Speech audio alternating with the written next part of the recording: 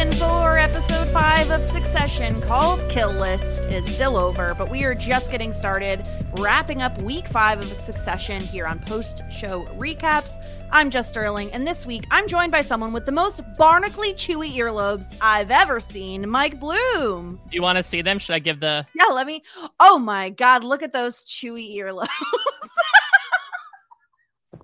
They're actually fairly significant. I'm not sure if they are on the level of Sarah Snook's, but I would say, like, you know, if you're trying to get high quality barnacle meat, mine would probably be like the second grade down. Yeah, I feel like I got a bit of a chewy earlobe as well, because I have the one, like the detachable ones, you know?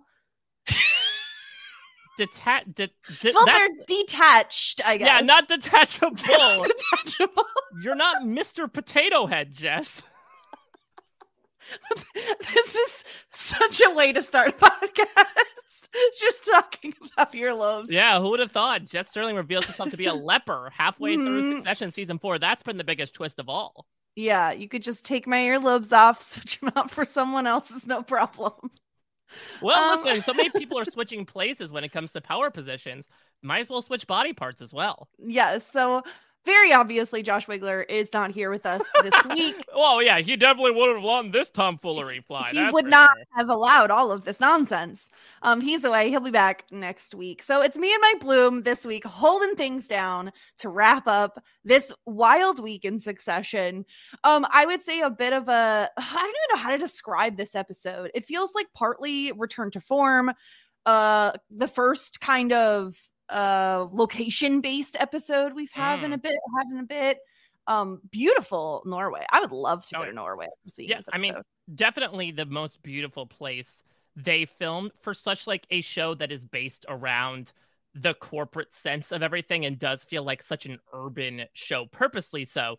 You know, they talked about this a bit when they went to Caroline's wedding at the end of last season, but like really here amongst the sprawling fjords and mountains, it felt like a more grounded episode of Succession. I say, as we're going to talk about a man who sent half liters of blood to his employee / lover as a joke, but not a joke, but as a joke. Yeah, it started out as a joke, Mike. It's a very obviously funny. I really love Shiv saying, well, first, good one. Yeah. First, just to acknowledge the elephant in the room, that was a good one. Real knee slapper. Even though, don't slap your knee because you're probably fairly, anemic at this point from all the blood that you've lost. Yeah. So let's get into it. We have some headlines to go over, of course. Then we're going to get into our Rate Roys. If you haven't been sending in scores and you want to, you can rate the characters, you can rate the episode, you can send us in feedback. postyourrecaps.com/rateroy.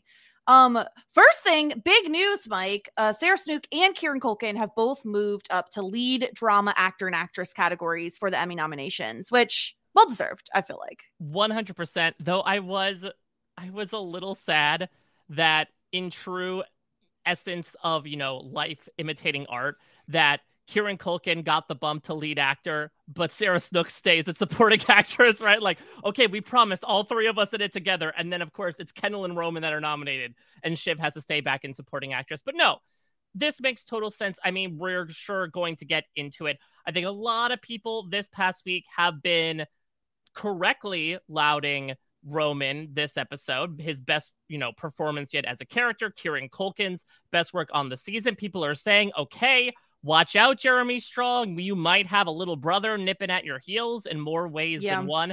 So I think it does make sense as well, given the theming and literal presence of Brian Cox not existing for the remaining 7 episodes after his death here, unless we do some sort of weird 6 feet under ghost-like thing near the end of the season. We pretty much think this is done for him.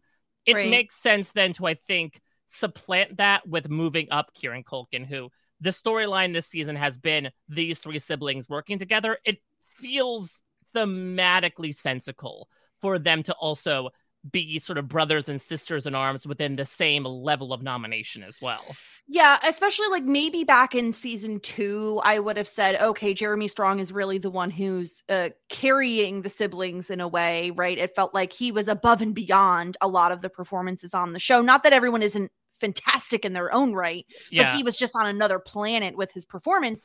But Yeah, I he's would have said carrying siblings because he has them on his back, but he doesn't know what to do with his arms. They're very on TV. So no one does. Do you put them in your pockets? What are you supposed to do with your arms?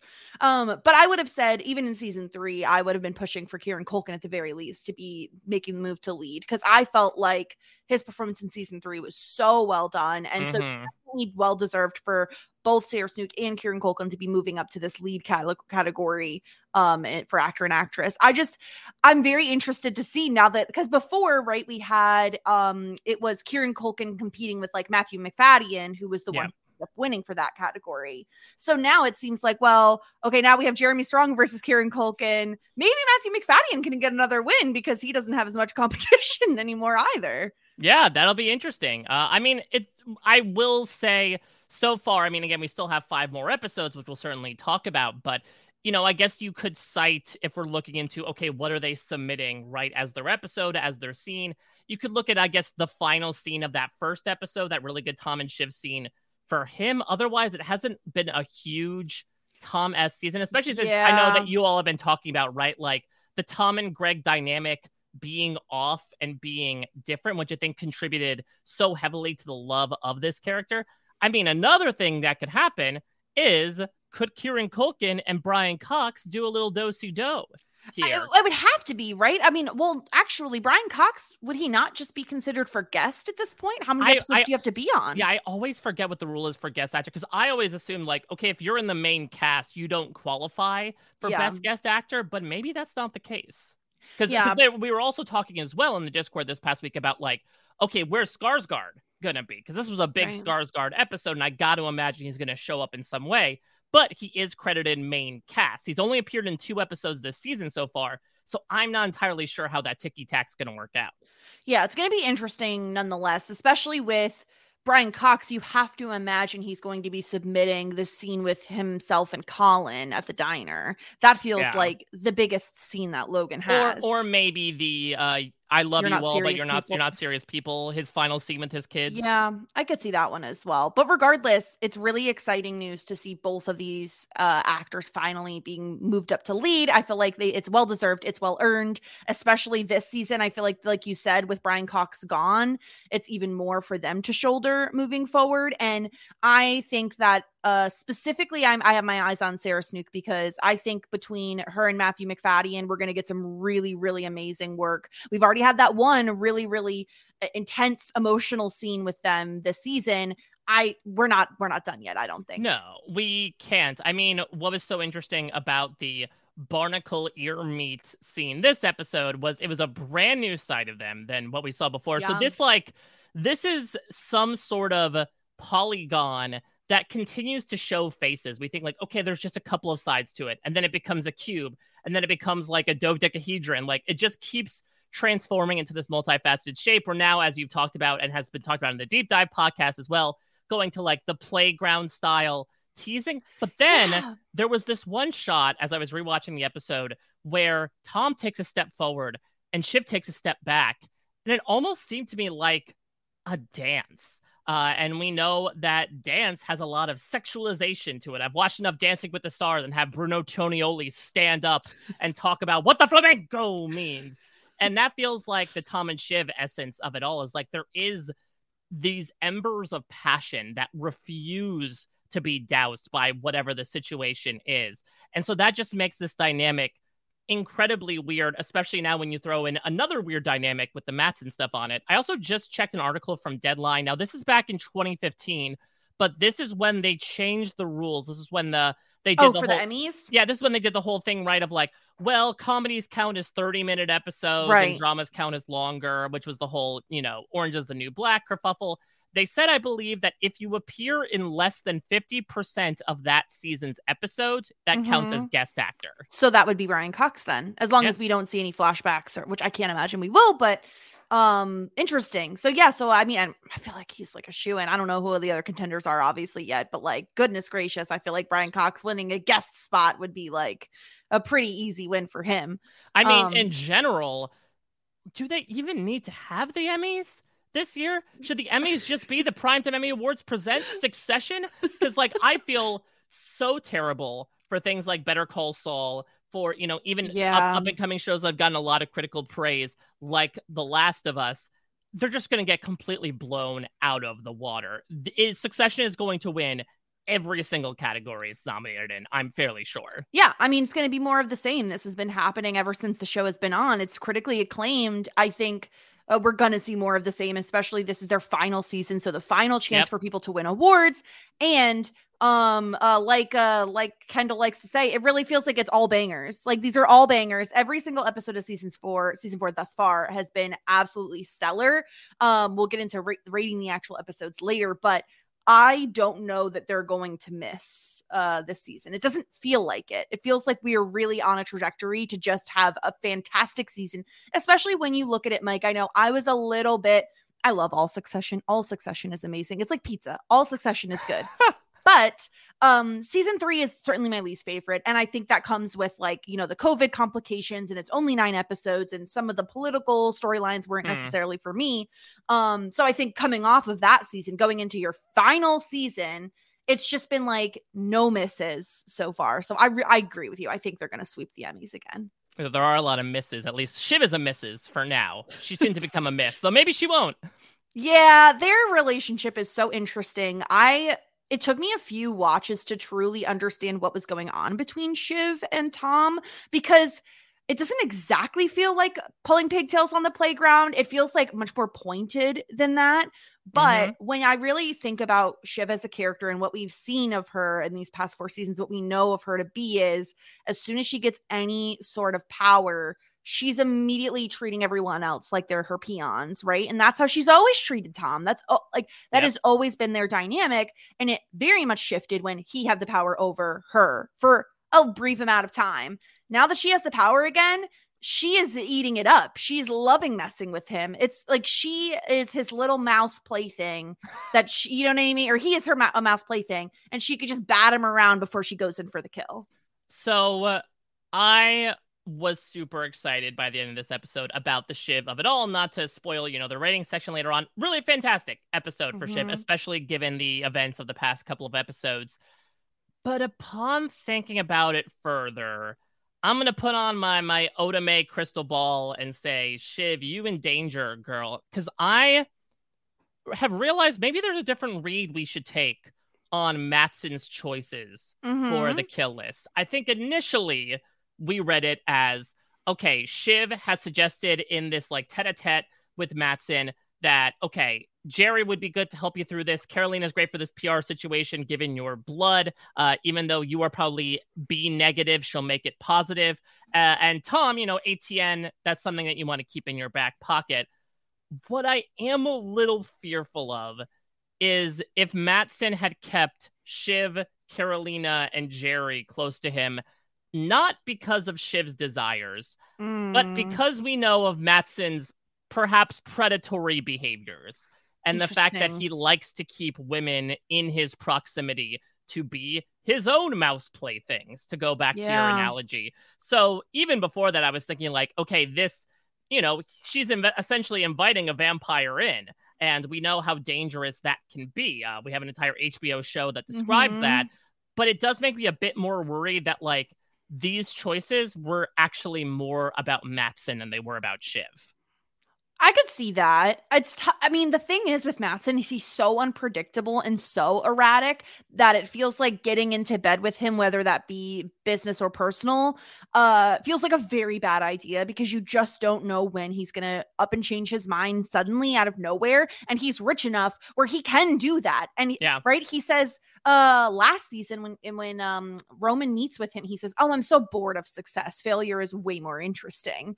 Like, he's just somebody you cannot predict. So whether or not that is the reason he decides to keep Karolina, Jerry, and Shiv, you know, kind of on his side, I would be worried no matter what if I'm Shiv in getting too close to him, because he right now, while she does have some semblance of power, she's certainly underneath him in the pecking order. And so it could be really concerning if, and not that she is not intelligent enough or can't hold her own, but we've seen her make mistakes when, right, we see Logan promises her the world. Oh, you're going to be the next CEO. And she finally lets herself believe it and gets burned. And I feel like we could see the history repeating itself with Matsson. I hope she's smart enough to realize like this guy is just like how erratic he is and that she needs to be careful around him. But based on what we saw of that kind of final moment of her on the PJ, where she's not only kind of toying with Tom a bit, but she's taking the photo of Roman and Kendall sulking on the plane to send to Matsson, it feels like she's soaking it in a bit too much. And that's when she tends to get sloppy. So exactly. I'm a little nervous for Shiv. Don't get cocky, kid. I mean, let me also come out here with a bit of a hot take that I've kind of been marinating on over the past week, because I've certainly seen people look at Matsson's actions this episode and be like, okay, is this 5D chess? Did he put out this blood story to like make him seem this certain way so Shiv will suggest this?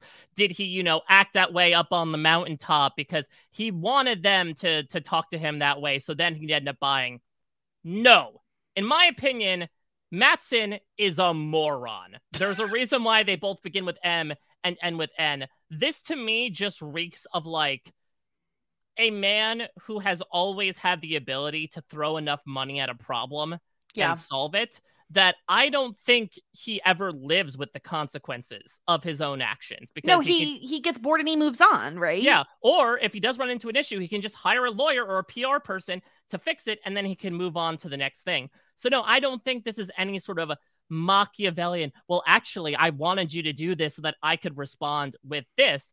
And that perhaps makes it even scarier, right? That yeah, she's unpredictable. Yeah, they're not dealing with order. They're dealing with this factor of chaos. What I've been thinking about Matsson in the role that he plays is, I know Jeremy Strong talks about this, I think, in the after the episode, about how Matsson steps into Logan's shadow a little bit.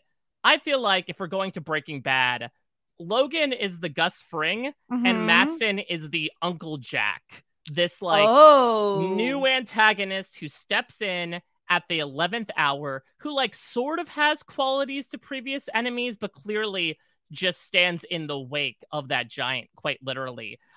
Maybe it's also, you know, the Eastern European affiliations. Not to say Matsson's affiliated with that. That's more of a Ravenhead situation that Uncle Jack would love. Uncle Jack and Todd would love. Ravenhead. Yeah. They love ATN. But I do think it's interesting to see the role that he plays here of maybe like a necessary evil. I'd be intrigued to see what role he's going to play in the rest of the season. Now, was this the big Matsson episode? I mean, I guess we saw in the next time on, he is going to call Shiv, but like all he has left to do is to basically sign the paper, right? It seems like, yes, that's the case, right? Because he's basically bear hugged the company. He's given them a price that they really can't refuse because the board is going to approve it. But I feel like he's going to be in at least a few more episodes poking around where his nose doesn't really belong. And I think that's going to cause Shiv some trouble. Cause I agree with you. He isn't as Logan-y as one might think upon first appearance. He's very rich. He's very powerful, and he's a bully like Logan. Like those are the similarities that they have, in that it feels like as soon as Roman and Kendall walk into that room and attempt to negotiate with them, or with him, he's putting them on edge. He's immediately like pushing them into things that they don't necessarily want, because he does hold the power. So yeah, certainly an unpredictable character. And I'm really interested to see what they do with him going forward this season. But shift gears a little bit, taking in that one scene with Roman up on the mountaintop with Matsson.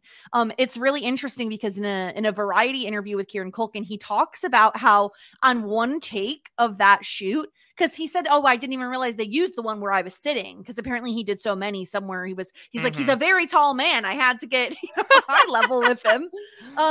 But he says one take that they didn't use, where Lucas is like peeing on the rock. He has this little pouch for like the fake pee, obviously. And apparently Kieran Culkin went and unzipped and tried to pee next to him, which wasn't in the script, but he couldn't pee. And then he remembered that it was established that like Roman can't pee in front of other men. Especially it was established in Matsson, the very first Matsson interaction. I actually rewatched that like 4-minute scene they had in season 3, episode 7. And yeah, it's when they go and stream on the streaming app, right? And he's like, oh, just, I have this thing where I can't pee in front of other men. And so, yeah, it would be fun to like bring that back for Roman and then have it, almost double down on the change dynamic with Matsson. But I could also understand why it ended up on the cutting room floor. Is we already had a metaphorical pissing contest for an hour. Yeah. I don't think we needed it to be literalized. No, obviously the take they chose was just absolutely perfect. Like no notes, 10 out of 10. It was amazing. And it was very funny because he also goes on about, I know he had mentioned this earlier in the season. And of course he couldn't say what he was referencing because it would have been spoiler territory at that time. But in the same article, he mentions that at the end of episode 3, when Logan dies, originally it was written that Roman wasn't going to go on the plane. He says, I can't do it. I'm not getting on that plane. And he asks Kendall, are you going to do it? And then Kendall goes on the plane and Roman leaves. But Kieran Culkin had a conversation with Jesse Armstrong about it. And he was like, I just felt like that wasn't right. Like my gut is that he needs to actually see Logan. And so they ended up changing it based on Kieran's suggestion, which I think is, first of all, kudos to Jesse Armstrong for not being like an egomaniac and like not letting any of the actors have input. Excuse me, did you write the episode, Kieran? No, this is my script. Get on that plane. I've always heard these things about like the collaborative environment that they've had on the show. And I don't know what if you want to weigh in, but like, I do agree that I think it would make sense that Roman would be the only one who would want to actually go on the plane. I go back and forth. I agree in that, like, at that moment, right? Roman was the one of the 3. He was the mole that was speaking to Logan. I mean, the last message he ends up sending to Logan is just this like absolute diatribe of like, why are you getting me to do this? I'm not just going to be your little lap dog. So I get it from that perspective. I don't know, though, how it juts up against like his mentality in episode 4 and specifically in this episode where it felt like he was representing the denial stage of grief up until they went up to the mountaintop. And I think it's a really pivotal moment when he ends up getting the DDP, the dead dad pick from Connor. And I don't think it's coincidental that he gets it on that gondola ride to this meeting with Matsson. And then that's when he lets loose. It's like that final visage separating him from reality has shattered. And when that dam breaks, the water is going to be let loose. Like, that's the feeling I got from Roman kind of cycling through his feelings about everything, having his father's death invoked in so many ways, be it this living legacy in the form of ATN, be it, his interactions with Matsson, him probably remembering in that moment, hey, the first time he really broed down, you flat out asked me when my dad was going to die. And then here where, he's going to invoke him once more and say, like, I liked your dad. He was a prick, but I liked him. And he would be embarrassed for you too. Like, it's just the final straw. So it's tough because I think him going on the plane represents Roman's mentality in that moment.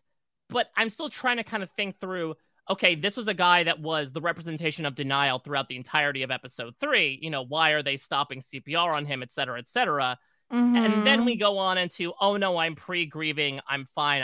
It's almost like denial about the denial. And I feel like for me, there's a bit of a gap between the end of season 3, episode 3 and the beginning of episode 4. The way I look at him going on the plane is like, I have to see it to believe it type of thing. And maybe that is when he starts his journey with the pre-grieving, right? And then he's still not over it because they haven't had time to think about this. And Kieran Culkin does talk on the HBO official podcast about this, about some people thought that like him having this outburst was a business move, like with some kind of play against Matsson. But Kieran Culkin, it always has felt to me like it was an emotional outburst. He literally says, like, you could use this as a negotiating tactic, but just so you know, this is not a negotiation tactic. I legitimately hate you. Like, Roman Roy would not be a good enough actor, in my opinion, to do that sort of, 4D chess that we accused Mattson of even having. Yeah, especially because when we look at Mattson as like this version of Logan, right? This like diet Logan, this budget Logan.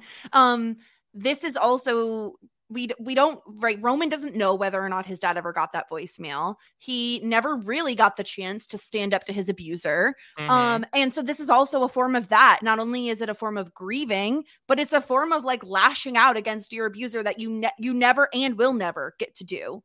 And so I kind of read it in all of those ways where he's both really pissed at Mattson, the actual person, for making him come here the day after his dad has died, and also giving them such a hard time. All Roman wants to do is complete the dad's deal. How many times this episode does he say dad's deal? That's all he wants. Secure his dad's legacy. He's the only one who is comfortable with doing what his dad would have wanted. Everyone else has their own kind of ideas in mind, but Roman is very set on doing dad's specific deal. And on top of that, then we have Mattson very much acting like Logan would, which sets Roman off in a whole other completely emotional outburst, basically. So I really liked hearing about that from Kieran Culkin. I think it's very fascinating that, like, I don't know how people could read it any other way, because gosh, it's you could tell in the performance, it's just, he can't help himself. Yep. He's so over it at that point. Literally what happens is, like, you know, it's like when you're at a bar with a very, like, increasingly belligerent person and, like, someone bumps into them and you're Kendall, like, watching the rage boil within this person, and you even caution them, like, Roman, don't do it. And then he just does that, yeah, I'm gonna do it. And he just turns his head and then launches into this tirade against him. That was 100% emotional, in my opinion, which is good, because Roman is a character who masks upon masks upon masks his emotion, even in moments where he is most vulnerable, i.e. the bedroom. Like, he is still using humor or anger or displacement and trying to reflect back onto others to distract from, like, what he is feeling in that moment. So this is the most vulnerable I think we've ever seen Roman Roy, in my opinion. It may be, honestly, the most vulnerable we'll see him again, because I think, to your point, this also for Roman may have served as, like, a nice way for him to give his own final words to Logan. I know he said on the HBO podcast about how he actually liked the idea of Roman's last words to his dad being that voicemail, because while on the one hand it is standing up to your abuser, in the other side, it's in his hands, you know, like, for all we know, he didn't even listen. Yeah, it's a voicemail. You're not speaking to someone directly. So there is a bit of, like, a Kieran Culkin says, like, a bit of cowardice to it, as to, like, you know, it's like when you, like, breaking up with someone over a voicemail, you know, like, you're not speaking to them directly. You're not giving them any kind of ability to talk back. So it's really killing two birds with one stone for the way Roman likes to operate. Right. But it also opens a door for him to be like, okay, if I could speak to him, this is what I would say. It's Schrodinger's voicemail. He both did and didn't listen to the voicemail. Yes, exactly. And so therefore, I mean, listen, we know that he's dead, but that voicemail is very much alive, and his spirit is very much alive as well. Yeah. Let's shift gears a little bit, because our own one Josh Wigler we have a couple of different interviews, one of which he had with the amazing Frank, Peter Friedman. The amazing Frank, who I just found this out this past week, previously had a career as a Sesame Street puppeteer. What? Does he do a specific character? No, so I believe he had done some stuff with the Muppets in terms of puppeteering, but I think what he's most well known for, they said, is, like, he was on the Muppets show, like the OG Muppet show from the 70s, dressed in, I believe, a human-sized carrot costume, doing some sort of dance with Gilda Radner. A human-sized carrot costume? Yeah. Oh, yeah. Wow. Good for you, Peter Friedman. I mean, is this going to unfortunately speak towards, like, Frank's ultimate fate, that he's going to be consigned to, like, doing... is he going to be in the mascot costume at the end? He's going to go back to the theme park like Greg did. Here's the thing. It feels like Frank, and based on their reactions from Frank and Carl, they just seem very okay with their golden parachutes, right? Like, they're very much like, hell yeah, 192, amazing, sounds great. When they find out they're on the kill list, they don't really seem bothered at all by that fact. Yeah, which is really interesting. I mean, it's talked about, I think, in the interview with Peter Freeman, right, where they're asked like, why do you think Carl's so nonplussed about being on the kill list? And he says, well, if Logan's out, the company's attraction is out for me. It's time to start the rest of my life. I do worry about Kendall and the kids, I guess, but it's time for me to stop worrying. And yeah, this is something that I know I brought up when I was on with you all on the recap this past Sunday. That yeah, I mean, Frank says this during the Logan death episode of like, he was my friend for 40 years. And I have to imagine maybe like, I don't know, 67% of the reason why he kept coming back to Waystar despite being fired multiple times over the course of the series is like his loyalty to Logan, the person, rather than Waystar. So I think it does make sense. You know, it's like being brought into an improv group by one of your friends, and then like your friend graduates college or leaves, and you're like, yeah, I kind of don't want to do this anymore. I know I made friends here without him, but like at the same time, do I keep want to be spending my time doing this after all? So I think it makes sense. I mean, you also see like him and Carl sitting out there away from the sauna, like they're not going to do the same mishigas that all these younger guys are going to do of like trying to play fair with the opposition. They're sort of done with it at this point. They're experiencing corporate senioritis, and it's leading to the most rife comedic potential this season. Absolutely. I'm really loving the show leaning into the Frank and Carl, and even adding Jerry to that crew as well. Anytime it's the three of them, guaranteed laughs. So that always makes me very happy to see them getting a little bit more content, just because they've had comedic moments over the past 4 seasons, but nowhere near as much as they've had this season. And speaking to that, I know in Josh's interview with Peter, they did talk about his relationship with Kendall. And it had me thinking about the fact that Kendall is very close to Frank, right? Like when Kendall leaves the company, Frank and Frank also gets fired, and they end up working together for a while. When they're talking, when they're in this whole proxy battle, it's Frank who is the person Kendall is calling. And then I'll go to another sibling, Roman and Jerry were very tight for a while. So it's interesting to me that like, and Shiv and Jerry had like a spark, a blink and you miss it kind of thing very early in the series, but that seemed to have fallen to the side. Obviously this episode, you may want to look at it as like Shiv is saving Jerry. But at the same time, it's really interesting that Shiv doesn't really have that person while the other two siblings do. Also, I did find a photo of Peter Friedman in the 7-foot-tall carrot costume. Okay, that's horrifying. Why does it have a mustache? Well, I think it's doing like a Clark Gable type of thing. Maybe it also doesn't have arms. It doesn't have arms. It does not have arms. It doesn't have arms. It has a mustache. It has some like Eugene Levy style eyebrows. What is happening? I don't know why it doesn't have arms. Like, Jim Henson was incredibly creative. He could have given the carrot arms. Poor Peter Freeman had to walk around armless and try to be as debonair as he could while wooing Gilda Radner. Yeah, this is a carrotastrophe. This is what this is. It's horrible. 100%. Oh my God. I'm so happy we found that. No, I mean, that's nightmare fuel. If you're not watching us on YouTube, pushrecaps.com. Yeah, only here could you get exclusive access to Peter Freeman in his Muppet outfit. Could you imagine him like Greg in the pilot episode just vomiting out of those carrot eye holes? They're not big enough. He'd have to vomit out of the eyebrows. I'm just imagining, like, he can't do anything, right? He has no arms, so if he falls down, he can't get back up. Yeah.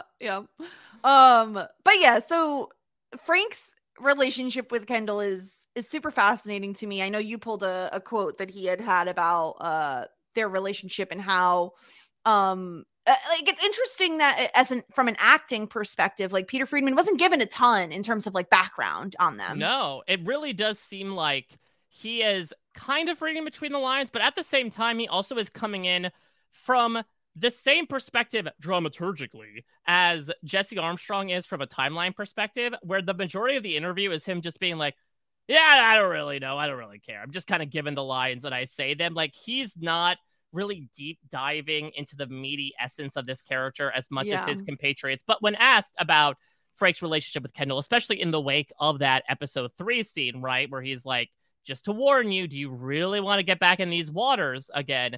He said, when asked if he considers Kendall a son, I think he might, especially because of the waywardness of Kendall and how much nurturing and controlling the kid would need has needed for his entire life. there's something pliable, pitiable about it.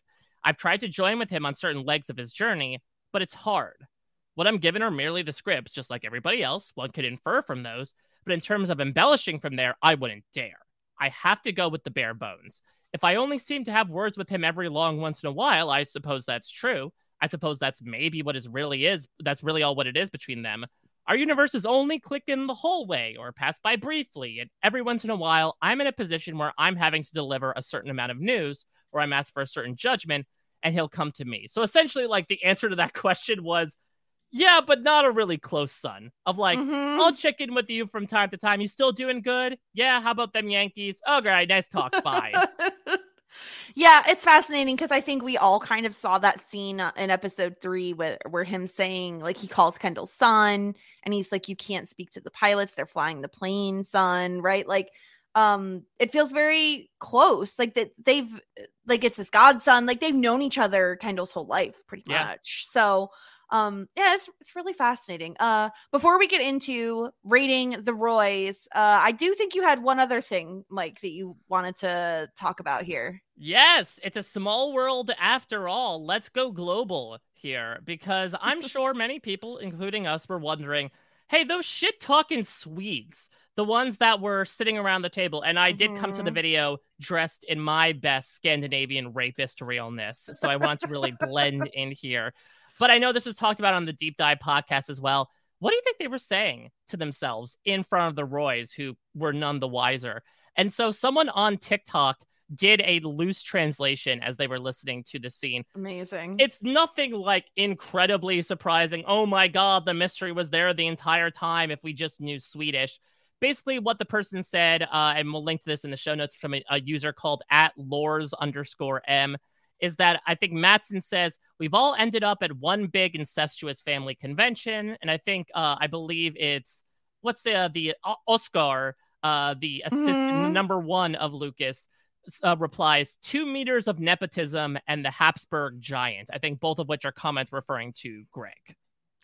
Yeah, that sounds right. One big incestuous family convention is about the way to describe the Roy family. The other interesting tidbit is, like, we know that Matsson specifically sent a list of, like, everyone that needed to be there. So they just added Greg on. It seems like, is that at Tom's request? They're like, oh, okay, Greg, you're also coming. Yeah, I think Matsson was very surprised at that as well. Of like, oh, wait, who are you? You weren't on the list. It's like inviting someone to your party and then having an unexpected guest show up. I mean, I think for Greg's sake, he probably could have stuck to the shadows and, like, not spoken up in that moment for a number of reasons. Because then he's not pinging on Matsson's radar for both, you know, good and for mockery. Yeah, exactly. So that's interesting. One big incestuous family. I mean, HBO loves incest, so. I mean, I don't know if they love it. They love to use it, I would say. They do. That they do. Are you ready to get into the Rate Roys, Mike? Yes, I have my half scores up and ready for you to carve apart. Monster. Now, should we negotiate with these? Like, should you offer up a rating and then I have to either, like, offer a counter offer here? I mean, this has happened before with Josh and myself on Community Building once upon a time, where he was not in favor of me giving a score of 0 to an episode, and he tried to negotiate with me or else he was going to give it a perfect score. And you know what? I don't negotiate.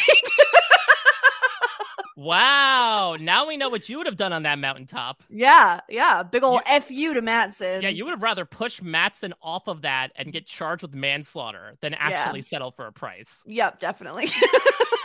So let's get into it. Let's rate some Roys. Logan is not here. I have him as not applicable. His presence is going to be felt throughout the rest of the season. But we can't just be giving him ratings willy-nilly. That's not how this works here. Is it the further we get, the colder and colder the body gets, the more it starts to wear kilts, the more we're like, okay, he's had less of a direct impact and therefore should not be rated? Yeah, I mean, maybe if we actually see his body at the funeral, then we do, but I don't think that's going to happen. And I guess this will carry over to the Connor part of this conversation. Where do you think that landed? Because, Connor said he was going to Karen about it, and then we get the picture Do you think him or Marcia ends up winning the argument here? I mean, it's tough to. Marcia is a force to be reckoned with. I feel like she's going to do some stuff. I mean, the thing is with like most funerals, you usually don't see the person's lower half. So that's why I'm a little concerned about like, I mean, are we even going to see a kilt? I'm thinking like full Snow White glass coffin. I'm talking like Logan Roy wants to talk about how transparent he was as a person. And what's more, Jess, I actually have some screenshots from next episode that I was able to squirrel away from HBO. Great. Believe it or not, Logan Roy dressed in a 7-foot carrot costume. It's really strange. With those massive eyebrows. Like, well, Dad did have bushy eyebrows. And yeah, he didn't have any arms. I forgot about that. I mean, honestly, hopefully we don't have to see a dead body of Logan next episode. That would be too much. No, it was enough when we just had like the dummy or whatever they used of Brian Cox during those really gruesome plane scenes in episode 3. So where do you want to go first? Who do you want to rate first, Mike? Well, I think let's start with the 3 Effeteers, as they refer to themselves in this episode. Like, should we start with our holy trinity of Roy siblings at the top? Let's do it. It's interesting because I have them rated almost exactly opposite of what I rated them last week. Positions have totally flipped for me, in my opinion. I gave Kendall a 1. He is the one who is kind of like pushing forward this like, oh, we should just run the whole thing. He's trying to manipulate Roman and bringing up, this is how Dad would have wanted it. He's not going to live up to Dad's legacy. And it completely backfires against him. Now, I didn't give him a complete 0 because I do think this is actually what's best for him, but it's against his actions of trying to make it happen. So yeah, it's not what he wants, but probably what he needs. Yeah, against his, pettiness, I would say, of like, he wants to do this. He wants to take the deal for his own reasons. And it doesn't work to his bank account's betterment, but not to his emotional status. Exactly. So I ended up giving him a 1. Where did you land with him, Mike? I gave him a 2, and that's being kind, just because what I did admire about Kendall is his ability to stand up to Matsson. That, like, all this weird tennis that Matsson was playing, where, like, halfway through he switches to a football, and then he swaps out his tennis racket for a ping pong paddle 3/4 of the way through. Like, the sport keeps changing. And I appreciate that Kendall is trying to ask the WWLD of it all and is trying to give his best F off, as he literally does in the cold open here. There was this one moment where, they're doing the Swedish talk in front of their faces. Kendall actually defends Greg, which he'll use that opportunity to like bank on something later. And then he literally says, do you want to do this right here? Which, if you heard in a different setting, is literally the first thing you hear before a fight breaks out. Oh, those are fighting words. Yeah. Like, you want to do this right here, bro? You want to do this right here? I gotta say, something Shades of Walter, right? In season 1, like a lot of dude bros. Something I realized that I don't know, I guess has just been in my gray matter for watching 4 seasons of Succession. I could count on one hand the number of times I've seen Jeremy Strong's upper teeth. He has such like a hang dong expression. He's like, he's a bit of Eeyore-ish, right? Yeah. Okay. We're like, I just can't. I don't see these chompers. Show them off, Kendall. You paid for those teeth probably, or at least your dad has. But he always just has this like very long face to him. So I give him the 2 for being able to look Matsson in the long face with his long face and like try to call out the BS when it sees him. But that's as far as I can go. That's my personal limit. I cannot negotiate any further because, like you said, he tries to Bialystok this situation, and much like those producers, ends up falling flat on his face. Yeah, and for that same kind of logic with a little bit more of a personal, emotional twist onto it, I gave Roman a 2. And the only reason I bumped him from a 1 to a 2 is because he tells off Matsson. Like, I think that is a step in the right direction in terms of grieving. Is it a smart business decision? Absolutely not. But it is a step in the right direction for him to kind of process his dad's death. And on top of that, I also wanted to give him a little bit of credit because he is living up to the promise of trying to include Shiv in these things. He's the only one throughout this entire episode we say, hey, should we get Shiv in the room? Hey, let me call Shiv in. And so I wanted to be like, you know what, Roman, like you are actually the only one who seems to give a single F about like the family unit staying together. So I gave him a 2. Yeah, so I guess I'm grading on a curve or perhaps a slope a la our Olympic wannabe bronze medalist here. I give him a 3. Lindsay Wilson brought up a really interesting point on the deep dive about the roles we all play in family. My mom is one of 5 kids. She was sort of like in the Shiv situation where she was one of 2 girls and she was the second youngest and found herself caring for her younger brother.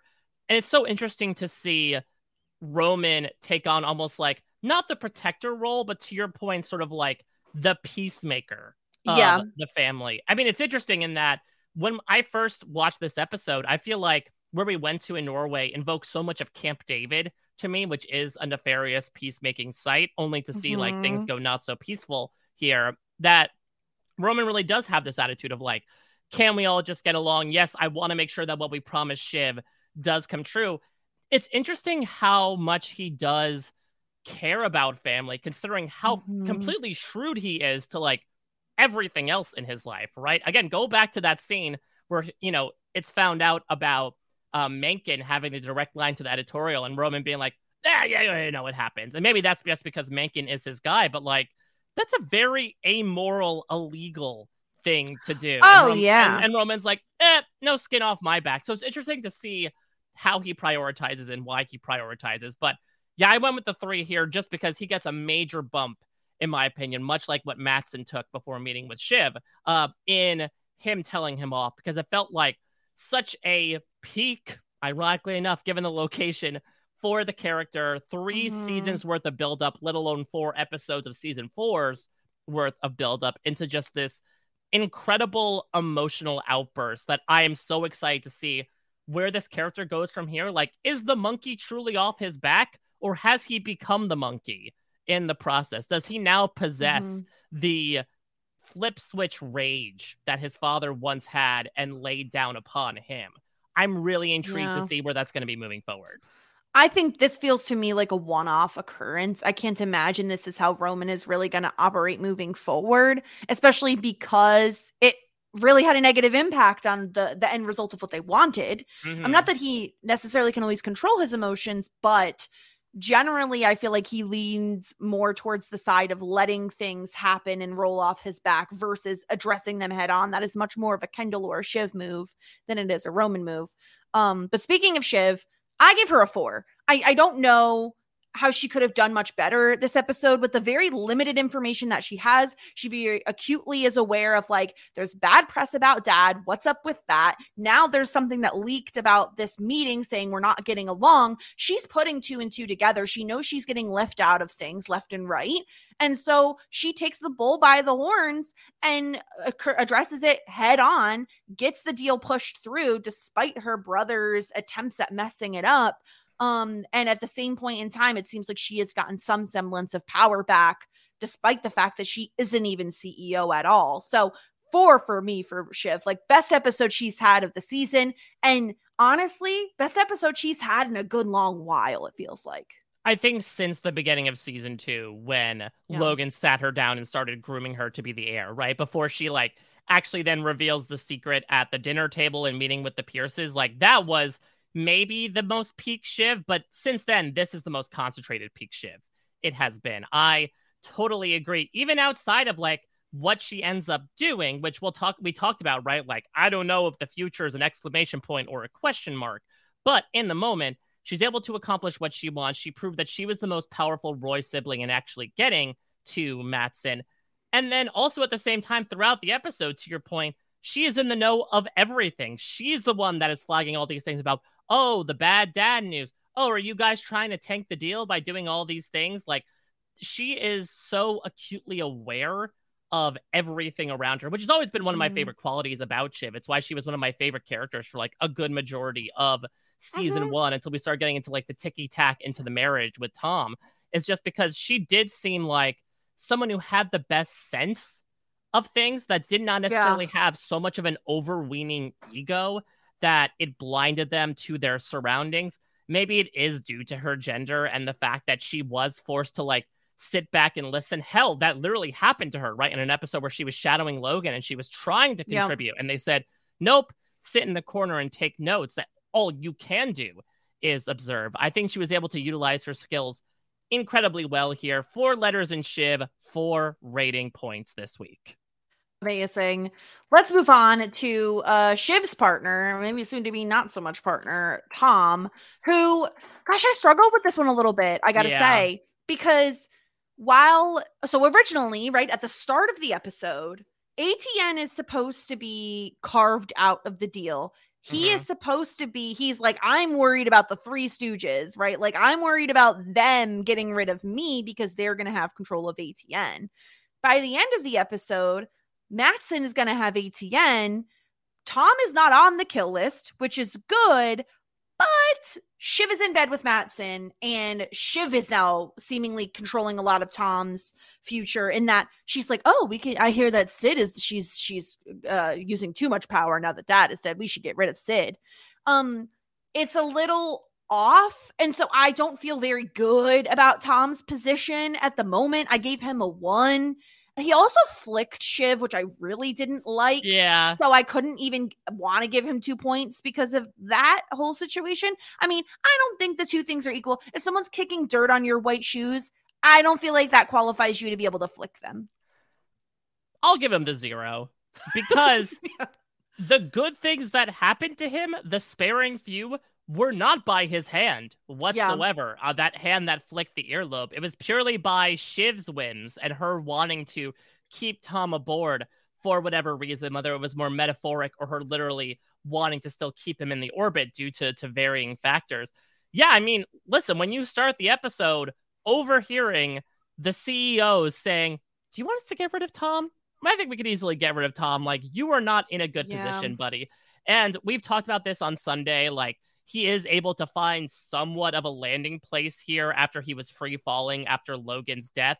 But Matsson is far from a good guardian compared to Logan. This is moving into a very different type of foster home where Matsson is so flippant and doesn't have a relationship with Tom where he could just get rid of him. Like, Tom's in a great position now, but if Matsson does want to IQ the F out of ATM, maybe at one point he does realize, okay, yeah, I don't want this guy anymore. Let's get rid of Tom. And like, as much as Shiv might be in his ear or earlobe, he's like, nah, F it. I want to get rid of this guy. He's too erratic. You can't control him. You can't really even negotiate with Matsson, as we've seen. Yeah. So it's a really bad spot for Tom to be in. And not only that, even his own direct relationship with Matsson is not good. He embarrassed the hell out of himself with just giving these generic ATN-esque, rile up the crowd talking points of, well, we're late stage imperialists. We have our own Paris, and if it's burning, we'll build it all over again. I was intrigued as to what that meant. Does he literally mean like Paris, Texas? Or is he talking about like a New York City type of thing? Yeah, Tom is in a really rough spot ever since Logan died, right? And like, I just don't know that it's going to get any better. Like, we see Shiv save him at the beginning of the episode seemingly, but I don't really necessarily view that as like a loving save. It's more of a like, well, he is the father of my unborn child, and also like, if I keep the toy around, I can play with it a little bit more. I feel like that's kind of more of her angle on it. So, but let's shift to Tom's partner in crime, or maybe not anymore. Yeah. Greg Uri Hirsch. Greg has an interesting episode in that he starts off again like he's getting poo-pooed by the other people when he talks about like, oh, we're gonna go get some hotties and some Arctic foxes. Yeah. But by the end of the episode, he once again has Kendall using him. He's part of the quad squad. The family, La Familia. Yeah. So Kendall is now using him, which does put him in a decently okay position in terms of his usefulness, but how long is that going to last? I have him at a 2, and that's simply because I feel like, well, at least he's useful to someone right now.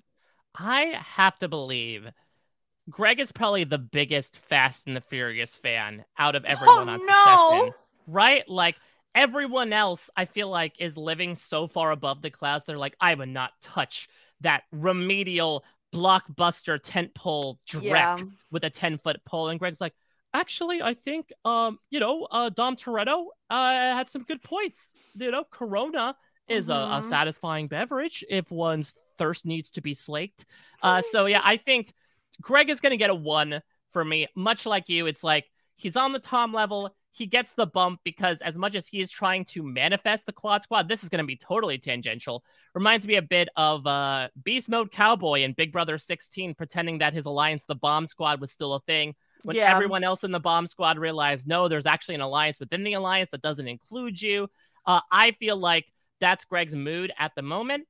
He's a pawn, but he's a piece on the board, you know? And I'm glad Kendall is willing to use him for as long as he wants to before, much like season 3, the bottom drops out.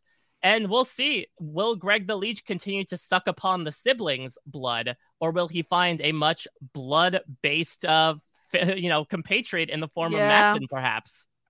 Yeah. Oh, God, I don't even want to know what a scene with like Greg and Matsson alone looks like. What a weird combo. It'd be a lot of gangly, tall awkwardness going on between the two of them. Yeah. Let's hop over to Jerry, who has an interesting episode. She is left off of the kill list, meaning she's going to be retained. She doesn't really have a ton to do besides like, schmooze with some of the other people in Norway, but it does seem like she's in a decent spot, right? Like, especially compared to a few episodes ago when she's about to get fired, she is still employed at Waystar. She's going to be retained. Now, does she want to be retained by Matsson? I don't really know. And so it's hard for me exactly to put a number on it. I did give her a 3. I kind of want to move it to a 2. I'm going to go to a 2. It feels like a 2. She's just like, it's very like midway. She could go up or down. I feel like she's down the middle. 100% middle of the fjord, in my opinion, where she also didn't have a lot to do this episode. I feel like even a lot of the comedy we saw in everyone meeting their doppelgangers, Jerry didn't really, because she didn't have an equivalent. I guess her equivalent was Matsson in terms of CEO, but it seemed like she remained relatively on the sidelines, which didn't really give her any good moments, but it didn't give her any bad moments either. Like the one thing that really pinged to me was first the big pump up speech, or clear eyes, full hearts, can't lose type of thing of, we were raised by wolves. I don't think Logan Roy really had a wolf sensibility to him. I think it's more like being raised by some sort of reptile, like some sort of he's a lizard person. Yeah, she does say he was a pathogen, which feels accurate to me. Yeah, I do think Jared Menken also would describe people as lizard people as well, probably in some of his more substantial works. So yeah, I think that Jerry did a good job of staying stable throughout this episode, and good on her for staying on. To your point, if she's not CEO, I don't know how much she wants to stay on. Does she want to, look for other passages? Is she grabbing the golden parachute like Frank and Carl are doing so gleefully and jumping out of that snake-filled plane? I'm not entirely sure. Yeah. So 2s for Jerry. Let's shift over to the last, but the eldest son of the group, Connor. He doesn't have a ton to do. He's the one kind of dealing with the funeral arrangements.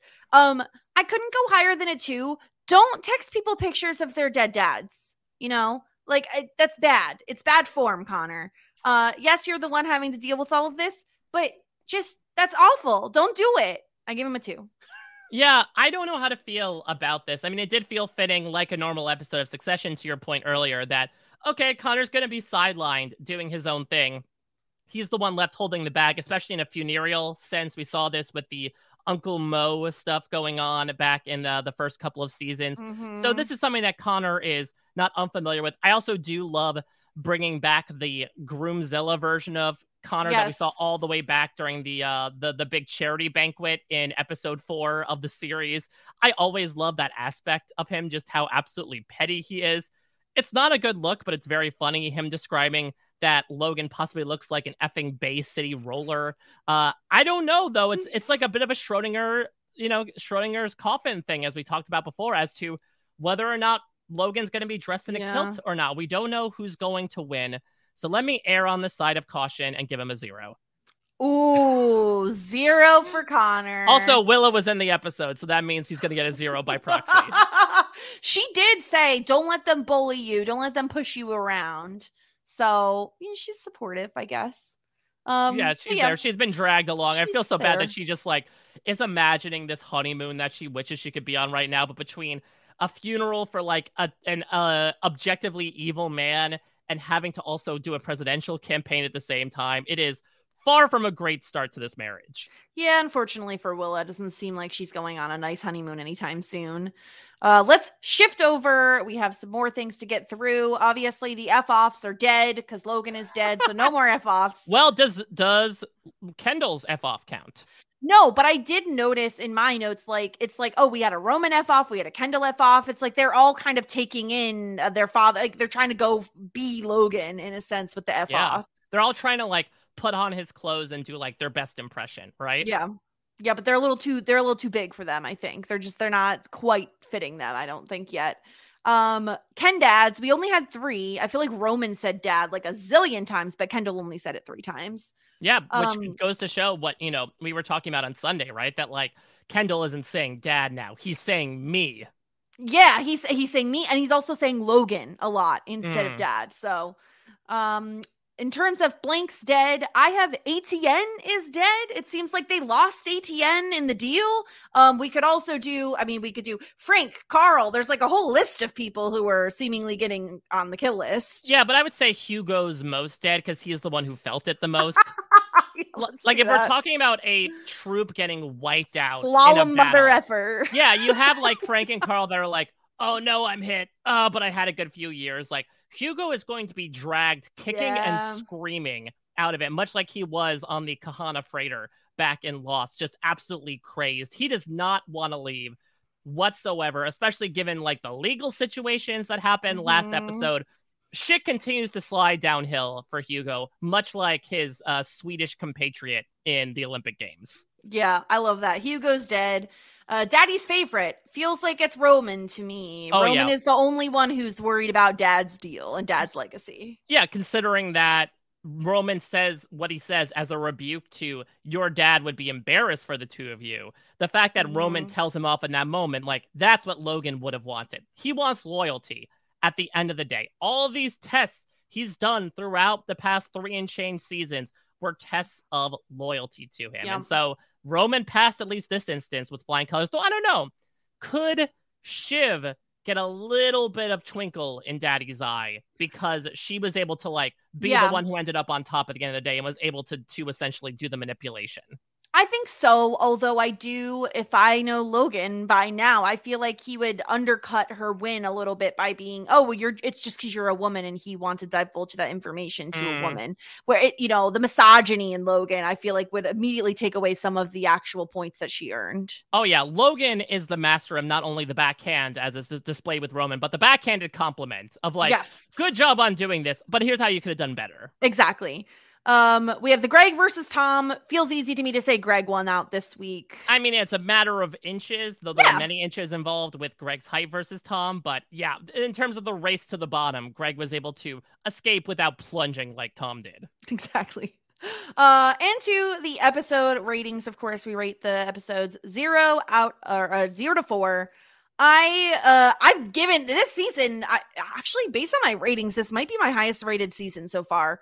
I gave this episode a 3.75. I really liked it. I really enjoyed the actual setting, right?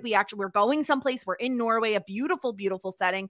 I really liked a lot of the moves made by the kids. It felt like an exciting episode because you didn't really, while there's a lot of businessy crap happening, it felt like they did it in very manageable ways where I could understand, okay, 144, anything above that, good. Anything below that, bad. They put it into terms in which the viewer could understand. So I gave it a 3.75. What about you, Mike?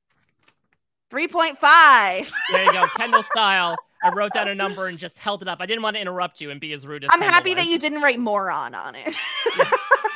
No, because then that's Mattson. That's not you. I have very similar thoughts as you do. I think, listen, it's not going to be Connor's wedding. Nothing is going to be Connor's wedding. Not on Succession, not on TV this year, perhaps.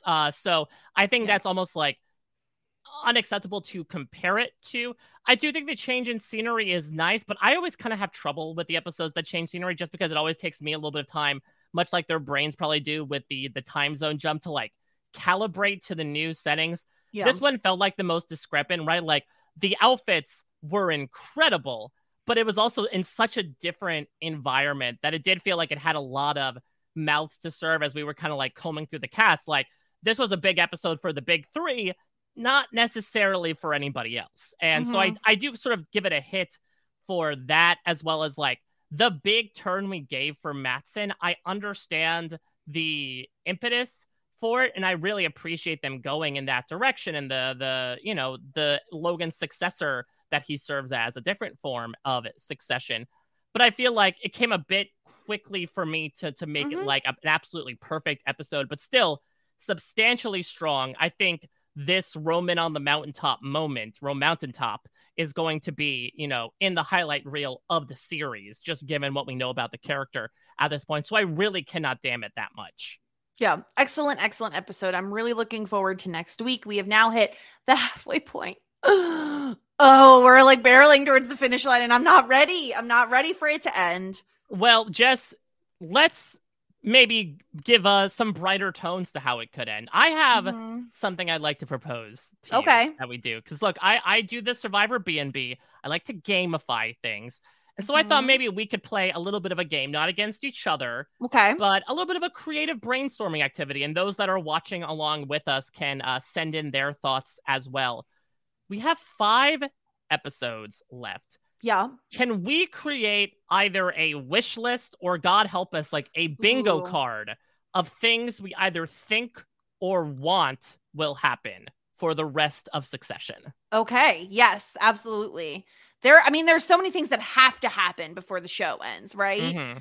I need to see a confrontation between Shiv and Tom, and I need a status update on their relationship.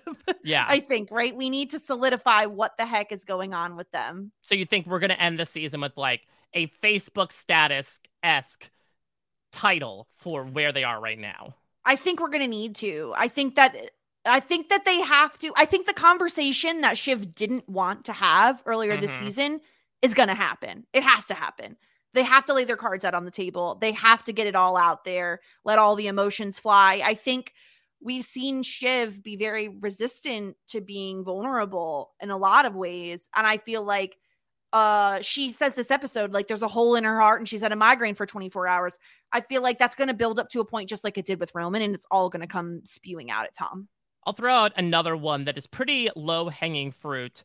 A character will go to jail by the end of the series. Yeah, I could see that. Do you think it's going to be Greg or Tom?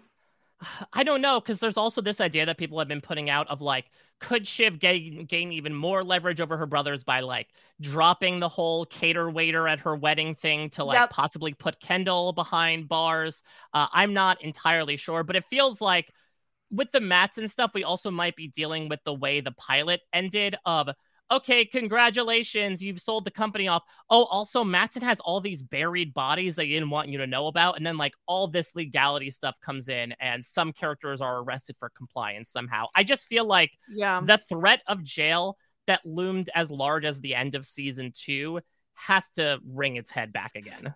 Definitely. Tylese in the chat kind of pointed out something similar. Shiv is going to use Roman's sexual harassment and Kendall's murder to push them out. I definitely think we cannot end this series without some sort of Kendall's past coming back to haunt him. Whether or not I've put my money on, I feel like he is going to have like a come to Jesus and admit to it style moment that feels very full circle for who Kendall is. But I think in some form, Kendall, what happened with the cater waiter at Shiv's wedding is going to come out. It feels like it has to. Whereas I think the Roman and Jerry stuff, I don't know that we're going to get any sort of actual ending or button tying, anything like that with that relationship. I feel like it's going to maintain its awkwardness for a while.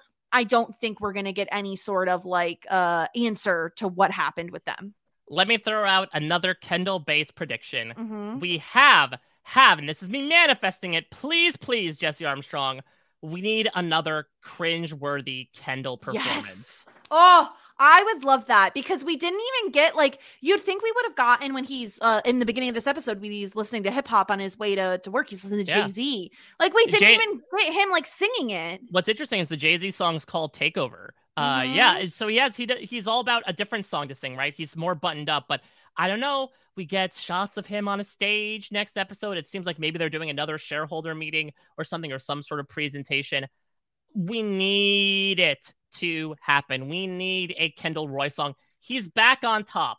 When Kendall feels like he's confident, he is going to be boisterous. I want this peacock to pull out his feathers in full plume. Cocky Kendall, we need to see it. Yeah, you're right. They did have a preview of the stage. Ooh, that would be amazing. I need to see it. In terms of, gosh, I'm going to say, in terms of how each character fares, I don't think we're going to get any sort of like epilogue, no kind of 6 feet under type of ending for this show. Oh, imagine Sia singing a song as we see how every person on Succession dies. I just don't think it's going to happen. But I will say, in terms of who ends up at the top or at the bottom, I'm going to put my money on Jerry surviving. Jerry is not only going to survive, she's going to thrive, because that is who she is as a character. It's who we've always known her to be throughout all of these seasons. She teetered on the edge of falling off of a cliff earlier, got saved by the bell when Logan dies. I just think if we're going with the way Jesse Armstrong operates and that people don't change, Jerry to me feels like someone who will find her way and will thrive in the end. By the end of the series, Carl will be on a Grecian island. Now, the question is, given the legalness that I was talking about before, there's a chance he ends up like faking his own death and going into witness protection and hiding out on this Greek island. That's my pie in the sky. I would absolutely love that. That would be hysterical. And with what they're doing with Carl, it wouldn't be that off-centered for that to happen. Yeah, like Succession has a lot of ridiculous things happen on it. Yeah. Let's make a Marcia prediction. I feel like we have been a little bit too quiet on Marcia, being that she's back, which is huge. I think Marcia is going to have some really, really over-the-top eulogy at Logan's funeral, and I'm hoping for it. And I'm also going to say I don't think we've seen the last of Marcia. I don't think she comes in for just one episode. I think she's going to play a much bigger part, and part of it, I think, has to do with Kendall, because she knows what Kendall did with the cater waiter at Shiv's wedding. And the only reason she had suggested to Logan once upon a time that he spilled the beans, and he said, yes, but the blowback, the fire. What is Marcia worried about? No more blowback. I think she's involved in something with that, is what maybe it's a little bit more out there of a take, but I think that it's possible. I think with Marcia, she is going to inherit the vast majority of Logan's worth. Because we haven't really talked about, yes, there was the crossed out, underlined gate of it all, but that was just from like a miscellaneous document in the safe. We have not actually gotten to Logan Roy's last will and testament yet, which it is interesting. I feel like that would be even more appropriate to the title of Succession. But I do think, as much as, everyone was claiming like Marcia being, a bit cucked, for a term that, again, Mencken would love, with everything that he was doing with Rhea and with Carrie, I think her statements about their emotional connection are valid, and that Logan Roy will leave the lump sum of the vast majority of his wealth to her, which will then make her a big power player, almost coming full circle back to season 1, right? When Logan was not in a medical state to function and Marcia was speaking on his behalf. Yeah. To Carrie, I think we're done with Carrie. I think maybe she makes an appearance at the funeral, to Marcia's chagrin, but I think she gets blocked out of even entering it. And I think we're completely done with Carrie. I don't think she's pregnant. I don't think we're getting any of those storylines. I don't think we're even going to see Roman get with Carrie or call Carrie or anything like that. I think we're completely done with that character. Oh, interesting. I disagree, because I pictured in my head right now, episode 10 of Succession, we see it in the background. This is a Matsson version of ATN, which has been gutted, which has been like refocused. All the old guard are out. And we just see in the background on a TV, Carrie sitting there at the desk, wide-eyed, gleaming like a toothpaste commercial, not knowing what to do. I think we're going to have the comic ending for Carrie where she does end up as an ATN anchor, but it's at a point where ATN is at an all-time low. That's fun. Yeah, Stuart is predicting Carrie's gonna turn up at the funeral and fight it out with Marcia. No, I feel like Carrie's not that. She is aggressive when she feels like she has power, right? Like the way she was snipping at the siblings in the first episode and with Greg in the second episode. She feels so powerless right now. She feels more like despondent. That doesn't mean anger to me. It means more sadness. Yeah, I think she's more at a loss with what to do, just like her whole world has been ripped out from underneath her. So like yeah, she can be vicious, but I feel like she recognizes that like the way she's vicious to Greg is not going to play with Marcia. I'll throw out another one here. Yeah. Because obviously we talked about like the specter of Logan Roy hanging over everybody, but there is another Roy who has been absent. I think Ewan is going to make an appearance in this season. We have not seen him in season 4. I would imagine he shows up for the funeral because, right, he was the one that said, like, I hate him, but he's my brother, which is why he doesn't vote for the vote of no confidence back in season 1. So I think we are getting our James Cromwell appearance, which is going to make him and Greg interacting all the more fun. Yeah, I definitely agree with that. I feel like he has to show up at the funeral because we didn't see him at like the wake. So it would make sense that then he would come to the funeral instead, being that he doesn't fly. So he has to make the long trip from Canada all the way down to New York City. That definitely tracks with me. I'm trying to think of any other like loose threads they would want to pull on. I don't really think the Shiv photo with Mencken is going to come into play. Oh, in terms of Connor, I do think that Connor's percent will come into play in one way or another, in which like maybe it's very tight and Mencken needs his 1%, and so he ropes in Connor to help him in some way by making some sort of promise to Connor. Yeah, because I'm trying to think. Season 4, they said America Decides, right? Like an election themed episode seems to be happening in episode 8, right? So it's not happening next episode. We still have a couple more. I do feel like that's enough time. It is interesting that we haven't seen Mencken yet. Yeah, we've heard about him, but we haven't actually seen. He was supposed to come to Logan's birthday party or something. And I thought they brought in the bomb dog initially for him at the wake. Did, yeah. But Stephen Root ends up showing up to do double duty on Sunday nights on HBO. So I would imagine we get Justin Kirk showing up. And yeah, it could be something as him coming to Connor on bended knee, basically saying like, listen, we're running a bit low going in here. I need your 1%. And I think Connor will rebuff him as, you know, a final FU to ATN in general. Remember, he was not happy at Stephen Root, the way he painted Logan in his own little eulogy at the wake. And so I think that's the last thing Connor would want to do. He would rather give it away to those dang liberals than, you know, allow them to survive with a different image of who Logan Roy was. Yeah, definitely. Will has a question. Does Greg sue for more of a share of Logan's will? How much of it is going to Greenpeace? Yeah. Does the question mark hold up? I don't think so. I think Greg and Tom are both similarly screwed, although I think Greg will reign supreme. I do think Greg is going to end up in a better position than Tom overall. Yeah, that's got to be the ultimate irony, right? Is like, this is a guy who Tom barely knew or acknowledged and just brought in as an easy favor under his wing and then became his whipping boy for season 1 in particular. It's gotta end with the positions being reversed here. Maybe not that Tom will be Greg's, you know, underling or anything. Yeah, that Greg will be his superior necessarily. But I do think Greg will end up in a better position than Tom in general by the end of the season. Yeah, I think so. Any final predictions? Anybody we missed? I'm trying to think of any characters that we didn't bring up. Oh boy, I'm not entirely sure. I'm trying to think. Does Hugo survive at the end of the day? Poor, pathetic Hugo. How many episodes do you think we have left of Fisher Stevens on the show? Oh, I think we're going to see him for the majority of the remaining episodes, but I think that he's completely doomed. I think that maybe we'll see him for like 3 more episodes, maybe 2, and then he's gone. He's doomed. Oh, actually, one final prediction, and it works appropriately for this episode and the main focus therein. I think Matsson leaves Waystar Royco at the altar. I think we are going to get this big build up for this big deal. And Matsson's going to change his mind for the umpteenth time, and it's going to like go completely off the grid. Nobody can find him, take off to parts unknown. And so now, after all of this, the kids are still left holding the bag. And I think after that, like, I'm assuming now they're, as Shiv says, right, they're going to probably be in the process of restructuring ATN. And so they're going to be left with like what they were hoping to pass off.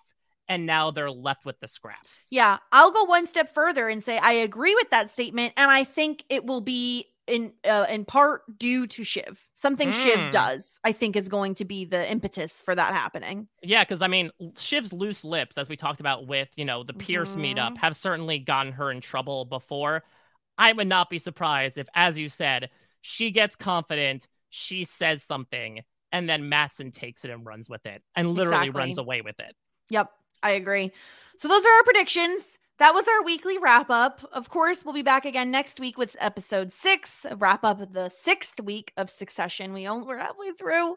If you want to subscribe to the podcast, postshowrecaps.com/succession. Of course, you could also see other things we're covering. So much TV right now. postshowrecaps.com/subscribe is where you can go to find all the top shows that we are currently covering. Speaking of, Mike Bloom, what are you covering right now? What do you got going on? So listen, if you're watching HBO Sunday night and you happen to keep your TV on once you're down from your Succession high, you may know that Barry is also running for a 4th and final season.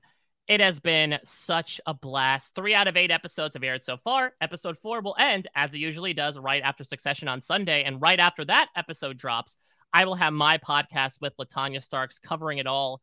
Barry is just such an incredible show. We were talking before about, you know, Emmy rules being changed almost 10 years ago to say what's a comedy, what's a drama. Barry is a great example of that. Bill Hader has described it before as like, it's not a comedy, it's not a drama, it's a 30-minute show. And that is what Barry is, because it is laugh out loud, ridiculously funny sometimes, but it can also be incredibly dark and meaningful and obtuse and surreal at the same time. The directing and cinematography is beautiful. So we're reaching the halfway point with that as well. So LT and I will break that down. And then I can reveal now exclusively for the first time. I know that, what did Matsson say? He wanted to put ATN in a fat pipe. I think that's the way that he put it. We'll all be talking about maybe an equivalent to a fat pipe, Silo. So Silo is a new Apple TV Plus show coming out with its first 2 episodes of 10 on Friday, a week from today, May 5th. It stars Rebecca Ferguson, David Oyelowo, Tim Robbins. It's a post-apocalyptic series that takes place in a world, in a society contained entirely within a metallic silo and, you know, all the trappings therein. It is based on a hit book series by, I'm just trying to remember, by Hugh Howey.